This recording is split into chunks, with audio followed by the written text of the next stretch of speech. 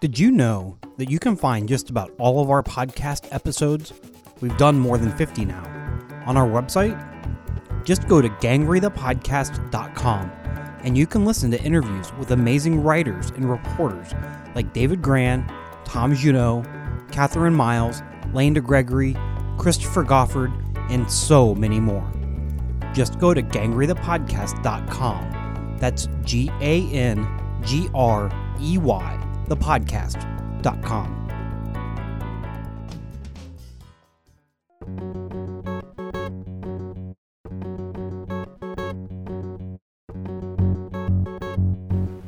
This is Matt Tullis.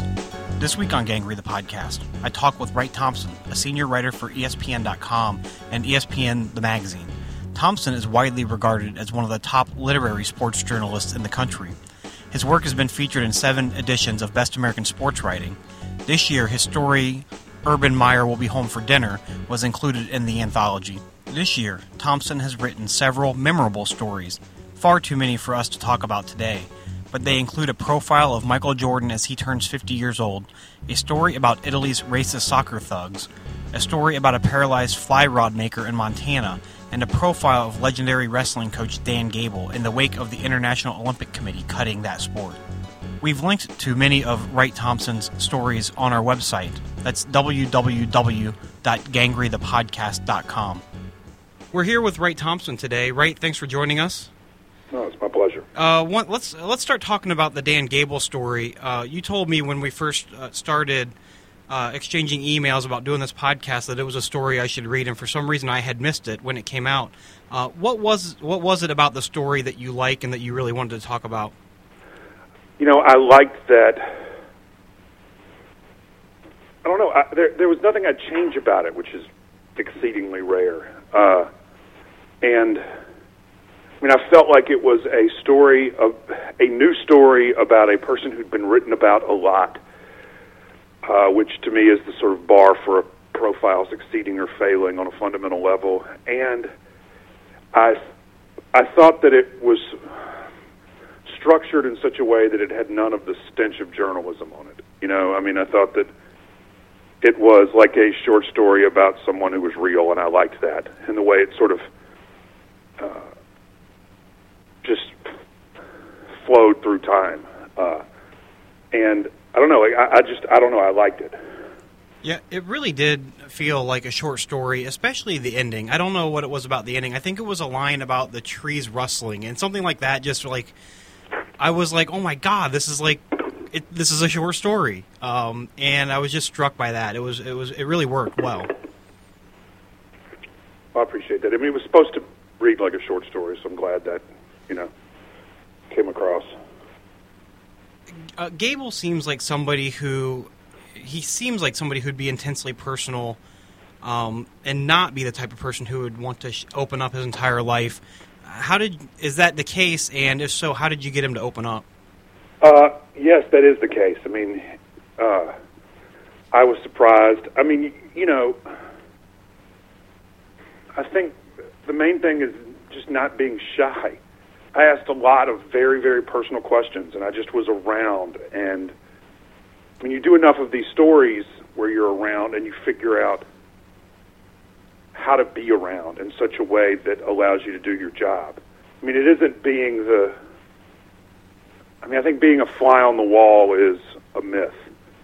And you have to figure out the dynamic of the group. In this case, it was Gable and all of his kids and his wife and all of his grandkids and a bunch of former wrestlers. So, I mean, it's a silly thing, but the very first thing I did, I mean, and you can ask the Gables, 30 minutes in the door was make sure I think there were 18 people there, and I knew everybody's name. And it became sort of like a party trick where they would just be like, all right, name everybody. And I would, go through it. And I blended in pretty quickly so that I was just lost in the weird circus of his family. And I think that helped making him comfortable a lot. I mean, that's the trick to these things, is how do you quickly become part of the furniture? How long did it take you as a reporter to get to the point where you had no qualms about asking anything? You know, I don't know. I mean, I've never been terribly shy, but I don't know. I decided that I think it starts with the first email. I mean, I'm a big believer in never having to eat an email. You know, where I think you start off and you want to send the first email in such a way that gets you to be able to write the story you want to write. And you do this enough, and I don't ever want to have to defend something I know is wrong. And so I'm very blunt in the first emails to people about what it is I want to do and why. And so I think that if they've said yes to that, they understand what's going on. And when you ask people I write about, from the Gables to Michelle Manzel or whoever, and I say over and over and over to people, I'm not your friend. And I think that buys me, I just feel very comfortable going in that I'm here to ask questions you might not want to answer. You don't have to answer them, but everybody knows the score. Everybody knows what's going on. What drew you to Gable in the first place? You know, I just done that Jordan story, and I got an email about the Jordan story from the head of the Dan Gable Museum. And I don't remember the exact timing, but 2 or 3 days after the Jordan story ran, the IOC announced they were cutting wrestling. So Gable was reintroduced into my head at about the same time, and my first thought when I heard about the IOC is Dan Gable must be having an aneurysm. And so I emailed, hang on, let me get my email and find the first mention of Dan Gable in my archive. Hang on. Let's see here, scrolling through.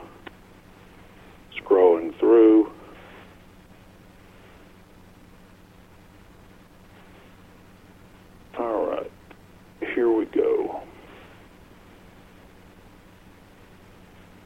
February 27th, to Patrick Stigman and to Jenna Janovy. I should go see Dan Gable. And Patrick wrote back, let's see, I sent that at February 27th at 11:06 a.m. And at 11:11 a.m., Patrick said, terrific thought, and it was on. Who's Patrick again? He's the editor-in-chief of ESPN.com. Okay. So I mean, it was 5 minutes. 5 minutes.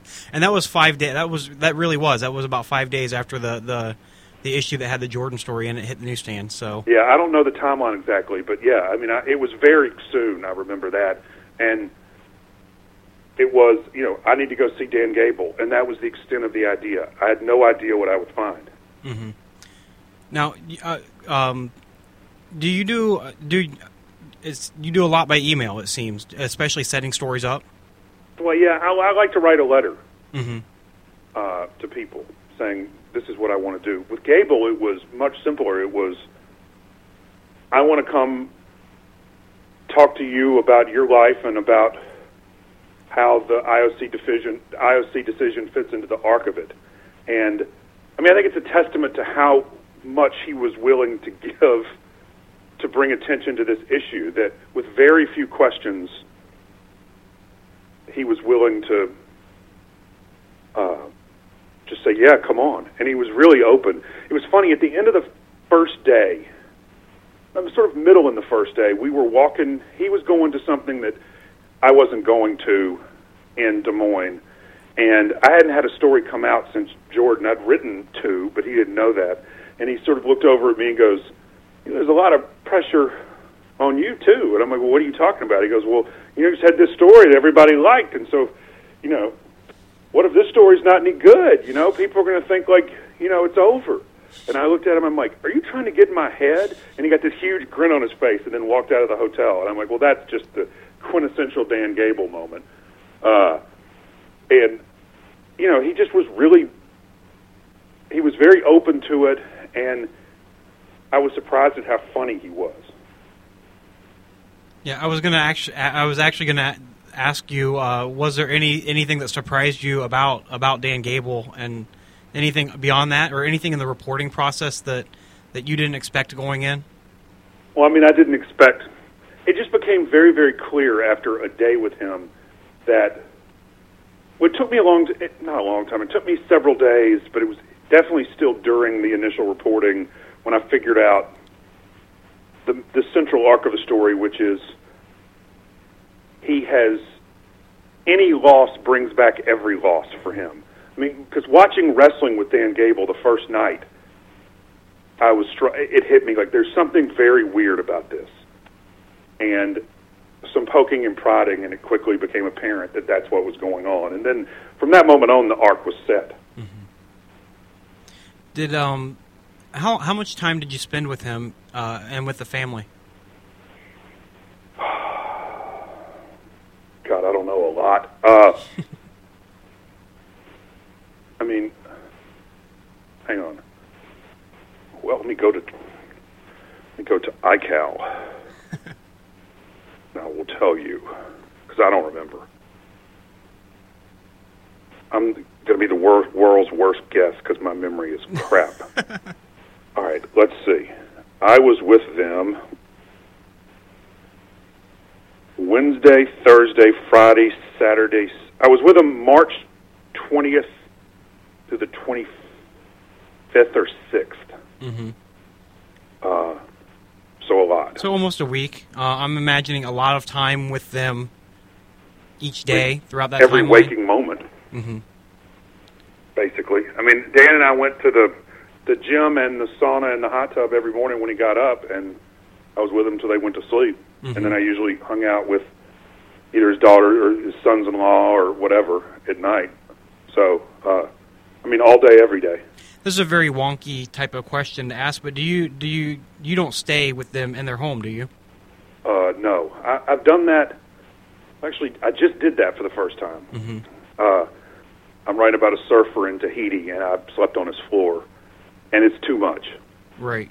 Like, I don't think I'll do that again. I mean, I did it for a variety of reasons, many of them logistical, just because he lives in a very remote part of Tahiti, and it would have been 3 hours of daily commute to get from a hotel to him, and it was just easier to wake up there. And he gets up every morning at 5, so now you're talking about me having a 3 a.m. wake-up call every day, and it just seemed like it doesn't make sense. But it was pretty intense. Yeah. You don't think you'll do it again? I mean, I don't think so. I mean, unless necessity dictates, but it was too much. Mm-hmm. I want to go back a little bit to Gable and talk about one of the reasons I asked you how much time you spent with him. Did you know the backstory of his sister before you went there? Yeah. You did know that? I did, and it was interesting because he brought it up first, because that's the thing I was worried about, is how do you bring it up? Because, I mean, it's one of those things that people know, but he doesn't talk about much, and when he does talk about it, if you go back and read all these stories, it's almost the same quotes. Like, he talks about it in a way that seems like he is, reading from his own script. I mean, the scene in the hot tub is the thing that made the thing work. I'm sorry, the scene in the sauna near the next to last section. I mean, that happened, and I was blown away. Mm-hmm. I mean, that was because he brought it up. How do you when you go into interviews and you know you're going to have something that, and I think reporters, anybody who's done anything like in depth like this has these moments where you know you're going to have to ask something that you feel like they're not going to want you to ask. How do you get over that and then ultimately ask it? You just got to ask it. I mean, that's the job. Mm-hmm. I don't know. I mean, that's never really been a problem. I mean, right. It's a question of timing, and it was interesting because, right, so I knew that when he'd gotten the phone call about the guy who killed his sister being dead, this guy named Mike Durow was with him when he got the phone call, and I knew that. And we were in the sauna with Mike. Mm-hmm. And so I actually thought, I wonder if this is going to come up. And so I had cardboard and a pencil because the notebooks weren't working in the sauna. Like a notebook and a pen wasn't working. Right. So I tore a cardboard box into squares and then took a pencil so I could take notes. But it's funny because that pencil was so damn loud on the cardboard in these very quiet moments of him baring his soul. So I was trying to sort of wait a couple of beats and then write as he was saying the next thing, so it wouldn't just be like the silence of the sauna with like, you know. I mean, I remember being very worried about that. Yeah. Yeah. So the cardboard is very Gay Talese-esque, I guess. No, those are shirt boards. Well, totally right, different. Right. Was there anything else about that story that stands out for you? Like I said, it was very, very short story-esque and really moving because I think we all... I thought of my grandpa, who would never say anything to anybody ever about anything bad that ever happened to him in his life. And here's this guy who, in many ways, is the same, but is completely opening up, and you get this really intimate profile of the guy. Is there anything else that stood out in your mind with regards to the story? You know, I mean, it was a great edit job, too, because the entire edit was cutting. I mean, the original draft, I think the story ran at 8,000 words online and in the magazine, and I think the original draft was like 11.3. And basically, I mean, Jay Lovinger, my editor, said cut. I mean, there were all sorts of things, and there was a whole section about the hilarity of his grandkids running around the suite. You know, and I mean, I thought that section was hilarious. We cut it. There was a whole section of him. You know, I spent a day with him at the Iowa State Legislature. It got, if not completely cut, almost completely cut. I don't remember. There was, you know, I had this, you know, I went out to eat with the whole fam. Like, there are a lot of things, we just went through it and were very rigorous about everything that wasn't directly related to the art got cut, no matter how much we liked the individual scene. And that was, to me, the thing that put it over the top. Yeah. Because there was nothing in there, because, you know, sometimes you have things in there because you almost feel compelled to serve the larger idea of the profile, which is, this isn't about me trying to write a short story. This is people learning about someone very famous, and part of you thinks you almost owe them something that sheds light on who they are. And, you know, Jay was very rigorous about everything that isn't directly related to the art has to go. Can you talk a little bit about your relationship with your editor at ESPN? And I'm always interested to hear really successful writers talk about their relationship with their editors. I mean, what do you want to know? How long have you been working with them? And I guess just what's the normal process like for you? I've been working with him for, 7 years. And, I mean, we talk a lot.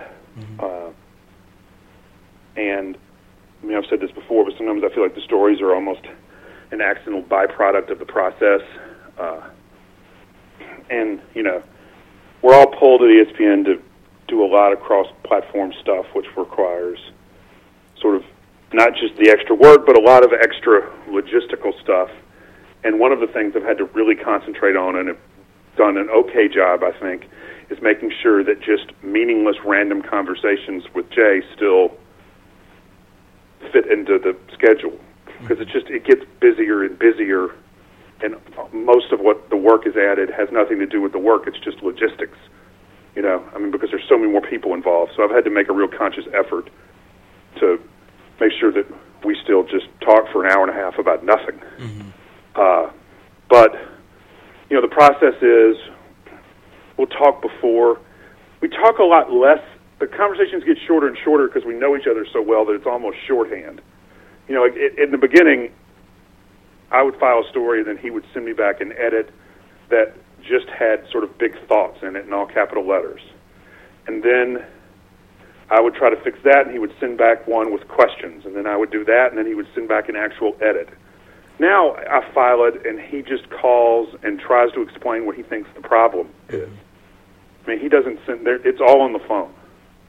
And so I'll take notes and then do a new draft, and then we'll do an edit. We'll go through and ask questions, and we go back and forth. For Gable, we edited that in person. Mm-hmm. Like every now and then for a story that we think is really good, I'll fly up to New York and we'll do it at his house. So we did that for Gable. I'm glad you brought Gable back up because I had one more question, and this is what I was stumbling over a little bit ago. Have you talked with him since wrestling was added back in for, I think, 2020? Yeah. Well, yeah, I talked to them several times. The family really thought I got him, which was gratifying. His wife sent me pictures of him reading the story for the first time, which I've never actually seen before. And he was very emotional about it. He's jacked about the Olympics. Mm-hmm. I get these hilarious text messages every now and then that are just classic Gable, like full of God, I can't. Just full of exclamation points and get off your ass. It's hilarious. He's he's the most authentically. He's so authentically him all the time that it almost becomes funny when he does something that's just super Gable. Mm-hmm. Did you end up liking him more than you thought you would? I really liked him. Yeah. And, you don't know what people are going to be like, but he is, I don't know if I would have liked him in 1984. Right. But I think he is, I think he's mellowing, and I think that, there is this hint of triumph at the end of the story. Mm-hmm. And that's real. It's, it seems like he might be finally letting go of all of this sort of pain and the need to bury it with winning. There's something almost heroic in Dan Gable being willing to give it up. Mm-hmm. But it's also sort of, it's a happy and sad ending, which I like, because it's not really either. And, I came away, this is funny, I just found the cardboard. Yeah, here are the notes. 180 plus, that must be temperature. Handful of water out of bucket splashes face, slicks hair. In corner of sauna. Yeah, there's the cardboard. That's funny. That's great. Do you save your notes from everything? Yeah. Okay, I'm glad I'm not the only one. So. No, I like them. Yeah. I have 12 years of notebooks. Do you ever go back and look through them? I don't. No. But I haven't been, they're quasi-organized. I pulled out the Gable box and the Jordan box for this conversation. Mm-hmm.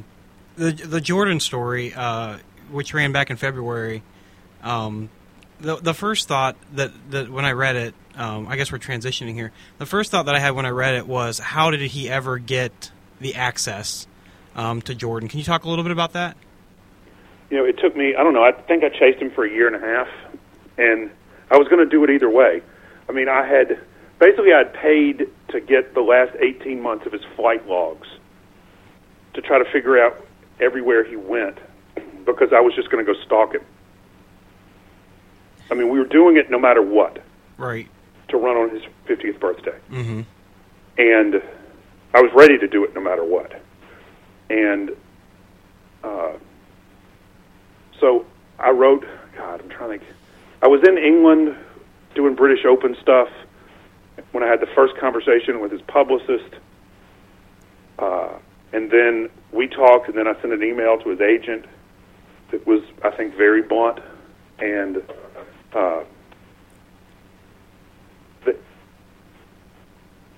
they were into it because they knew I was going to do it anyway, and he had to talk to somebody about turning 50, Right.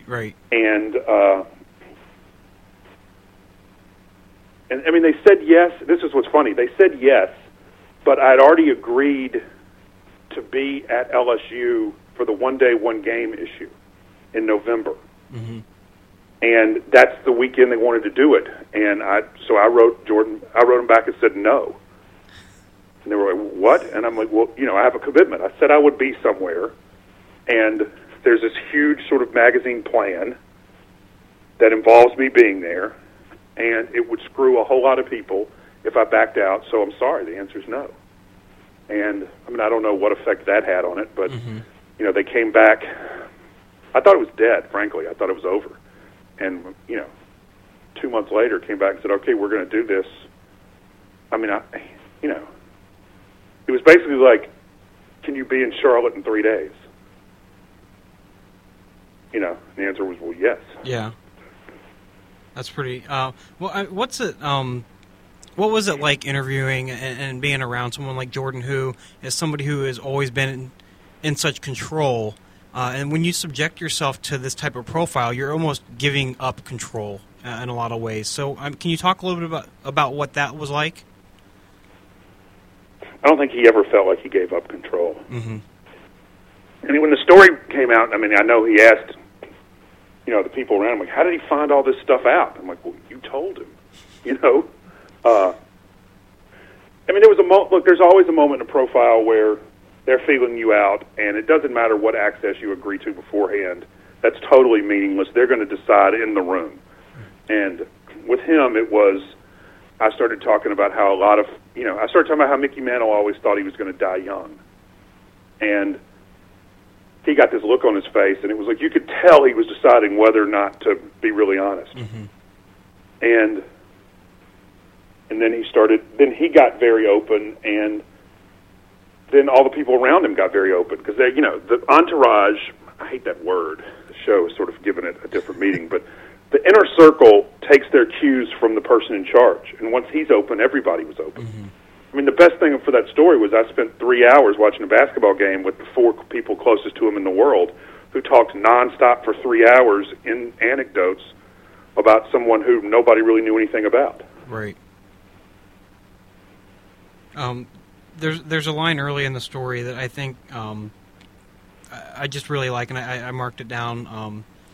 It's the couple sentences. There's a palpable simmering whenever you're around Jordan, as if Air Jordan is still in there churning, trying to escape. It must be strange to be locked in combat with the ghost of your former self. Is that the main thing you took away from spending time with him, that he's constantly in this inner battle? Well, I mean, I think more than that, it's that he's still trying to figure out what to do after you've been Michael Jordan. And, you know, the cost of his ambitions and dealing with the loss of a kid from Wilmington, North Carolina named Mike Jordan, and, you know, still struggling with the death of his father, and, you know, just trying to, you know, I mean, figure out what he does now and what it means and why. I mean, I was sort of, you know, he seemed like a dry drunk to me. Mm-hmm. In terms of, and I don't mean alcohol, you know what I mean. Right. I mean, like just the idea that, you know, the whole 218 thing, that, you know, he still thinks about playing, and that's real, he does. I mean, it was serious enough that he kept talking about this, and I actually stopped, and I was like, all right, you're not coming back, are you? Because I didn't want to be the guy in the room who didn't ask. Right. You know? I mean, the conversation had that tone where I thought, shit, I need to make sure that that he's not really thinking about coming back. And so, what did he say? He was like, oh, no. But I mean, I felt the need to ask. Right.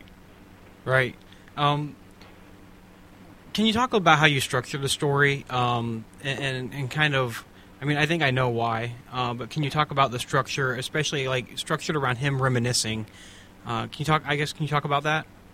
Well, I wanted it to be, I mean, have some of that short story structure. I wanted it to be, you know, a story about now, because I felt like I'm glad I didn't go in November. It would have been a totally different story.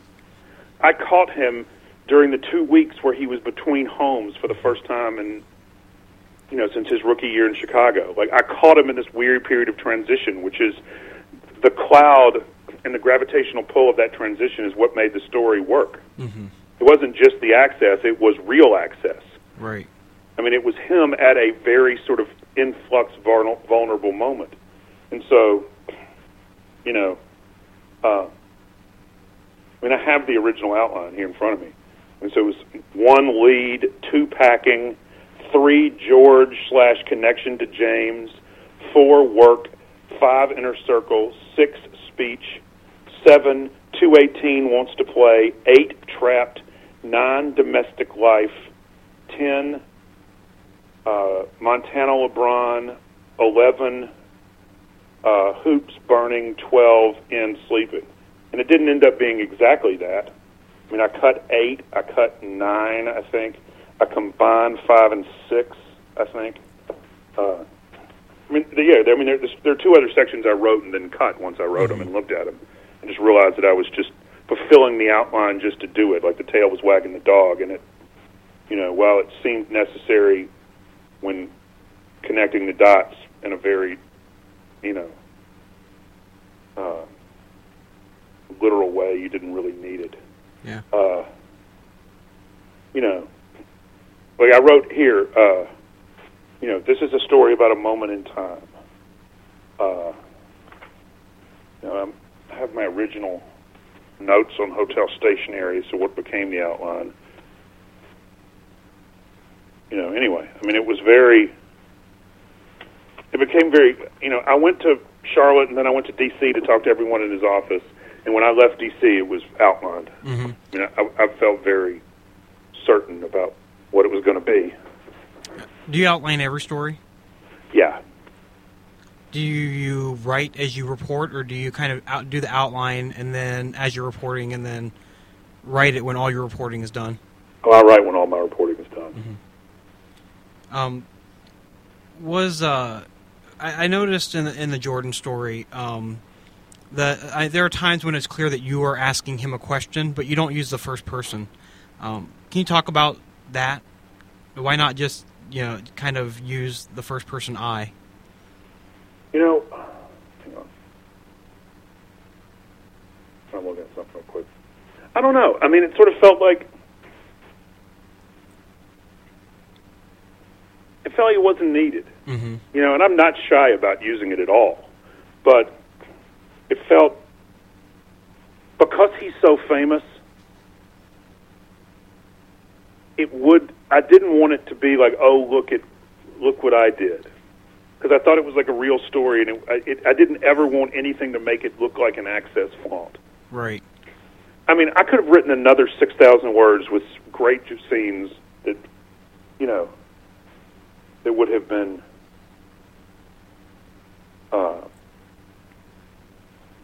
new as well. I mean, Mm-hmm. so I didn't want to mess with that. No, I think that's so many times a celebrity profile just devolves into I am with this person, and I think it detracts. Yeah, I agree.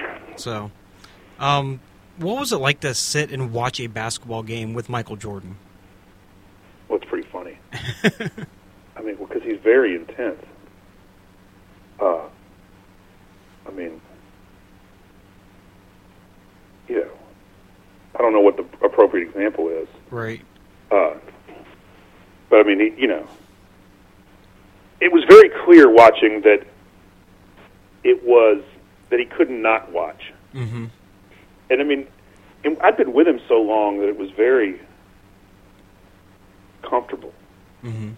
It turned into he was asking me questions. I mean, it was very easy. I mean, there was no. I mean, I don't know. Like it took me longer to get over Dan Gable being Dan Gable than Michael Jordan being Michael Jordan. Okay. Was there anything? It was very. I don't know. I mean, this is going to sound weird, but I knew. I just was focused. You know what I mean? Mm-hmm. I love that Richard Ben Kramer Ted Williams story. Like, I love it. Mm-hmm. I mean, in fact, I have here on my desk the January to June 1986 Esquire-bound volume that has it in there.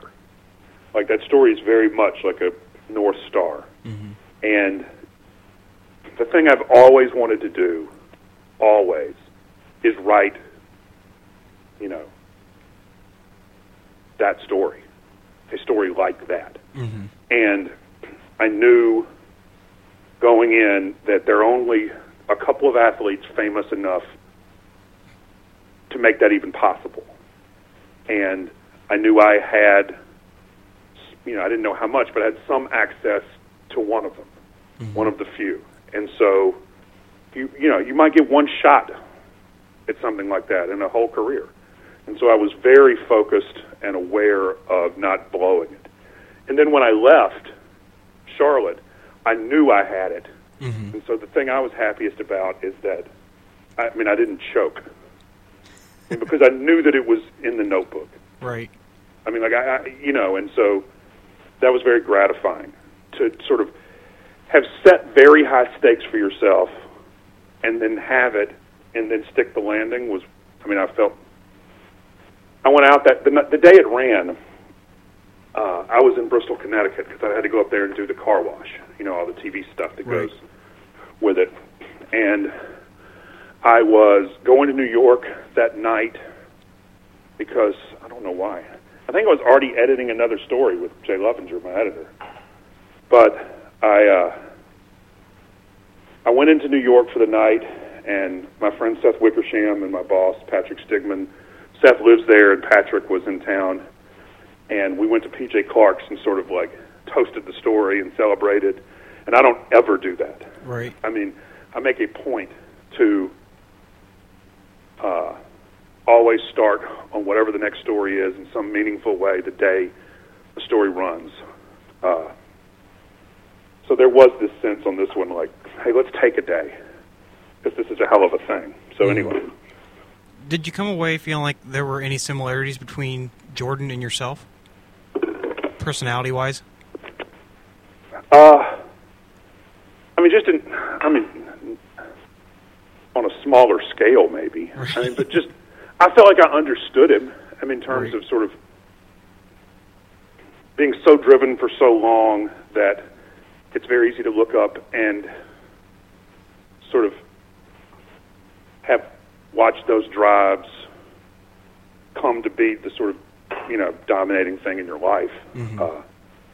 But I think I think everybody feels a little like that. Right. And I think that's the one reason the story resonated is because, there was no hate. It wasn't hagiography. People saw something of their own struggle and his struggle. I think his is magnified because,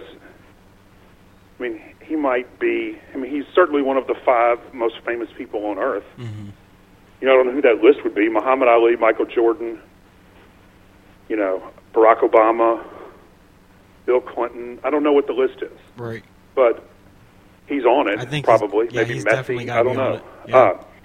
And so everything about his is magnified. And he also was, in the first generation of modern celebrity. And so in some ways, it's like he broke the sound barrier. And we don't really know what that does. We didn't really know what that did to people. I think that he is singular and unique, and his problems are singular and unique, but there are shades of his problems in all of our lives, I guess is the best way to put it.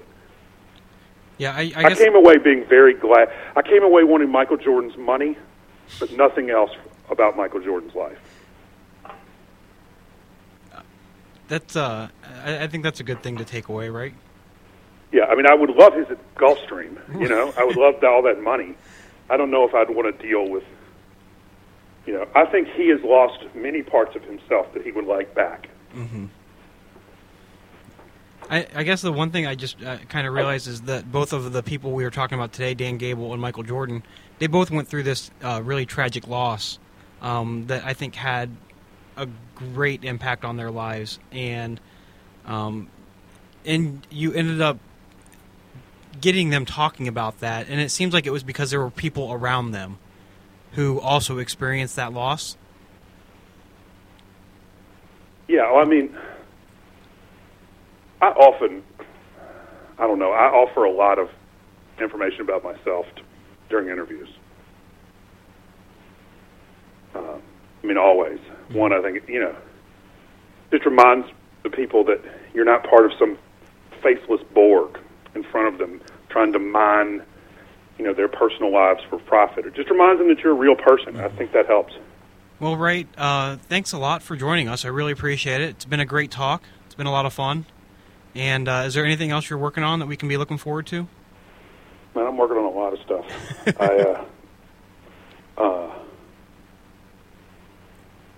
I got this thing on the Tahitian Surfer, and then I've got a ton of World Cup. Great. Well, thanks, Wright. It's been great. Awesome. Thanks a lot. Thanks a lot. We've been talking with Wright Thompson. Thompson is a senior writer with ESPN.com and ESPN the Magazine. We've linked to many of his stories on our website. That's www.gangreathepodcast.com. You can download Gang Read the Podcast on iTunes or find links to all of our episodes at www.gangreathepodcast.com. Gang Read the Podcast is also now available on Stitcher Radio On Demand. Stitcher is an award-winning free mobile app that lets you listen to all your favorite shows on demand. Don't have Stitcher? Download it free today at Stitcher.com or in the app stores. Stay up to date with the podcast by following us on Twitter at Gangrey Podcast. That's at GANGREYPODCAST. Gangrey the Podcast is produced in the studios of WRDL 88.9 at Ashland University and is a production of the Journalism and Digital Media Department. This episode was produced, edited, and hosted by yours truly. I'm Matt Tullis. Thanks for joining us.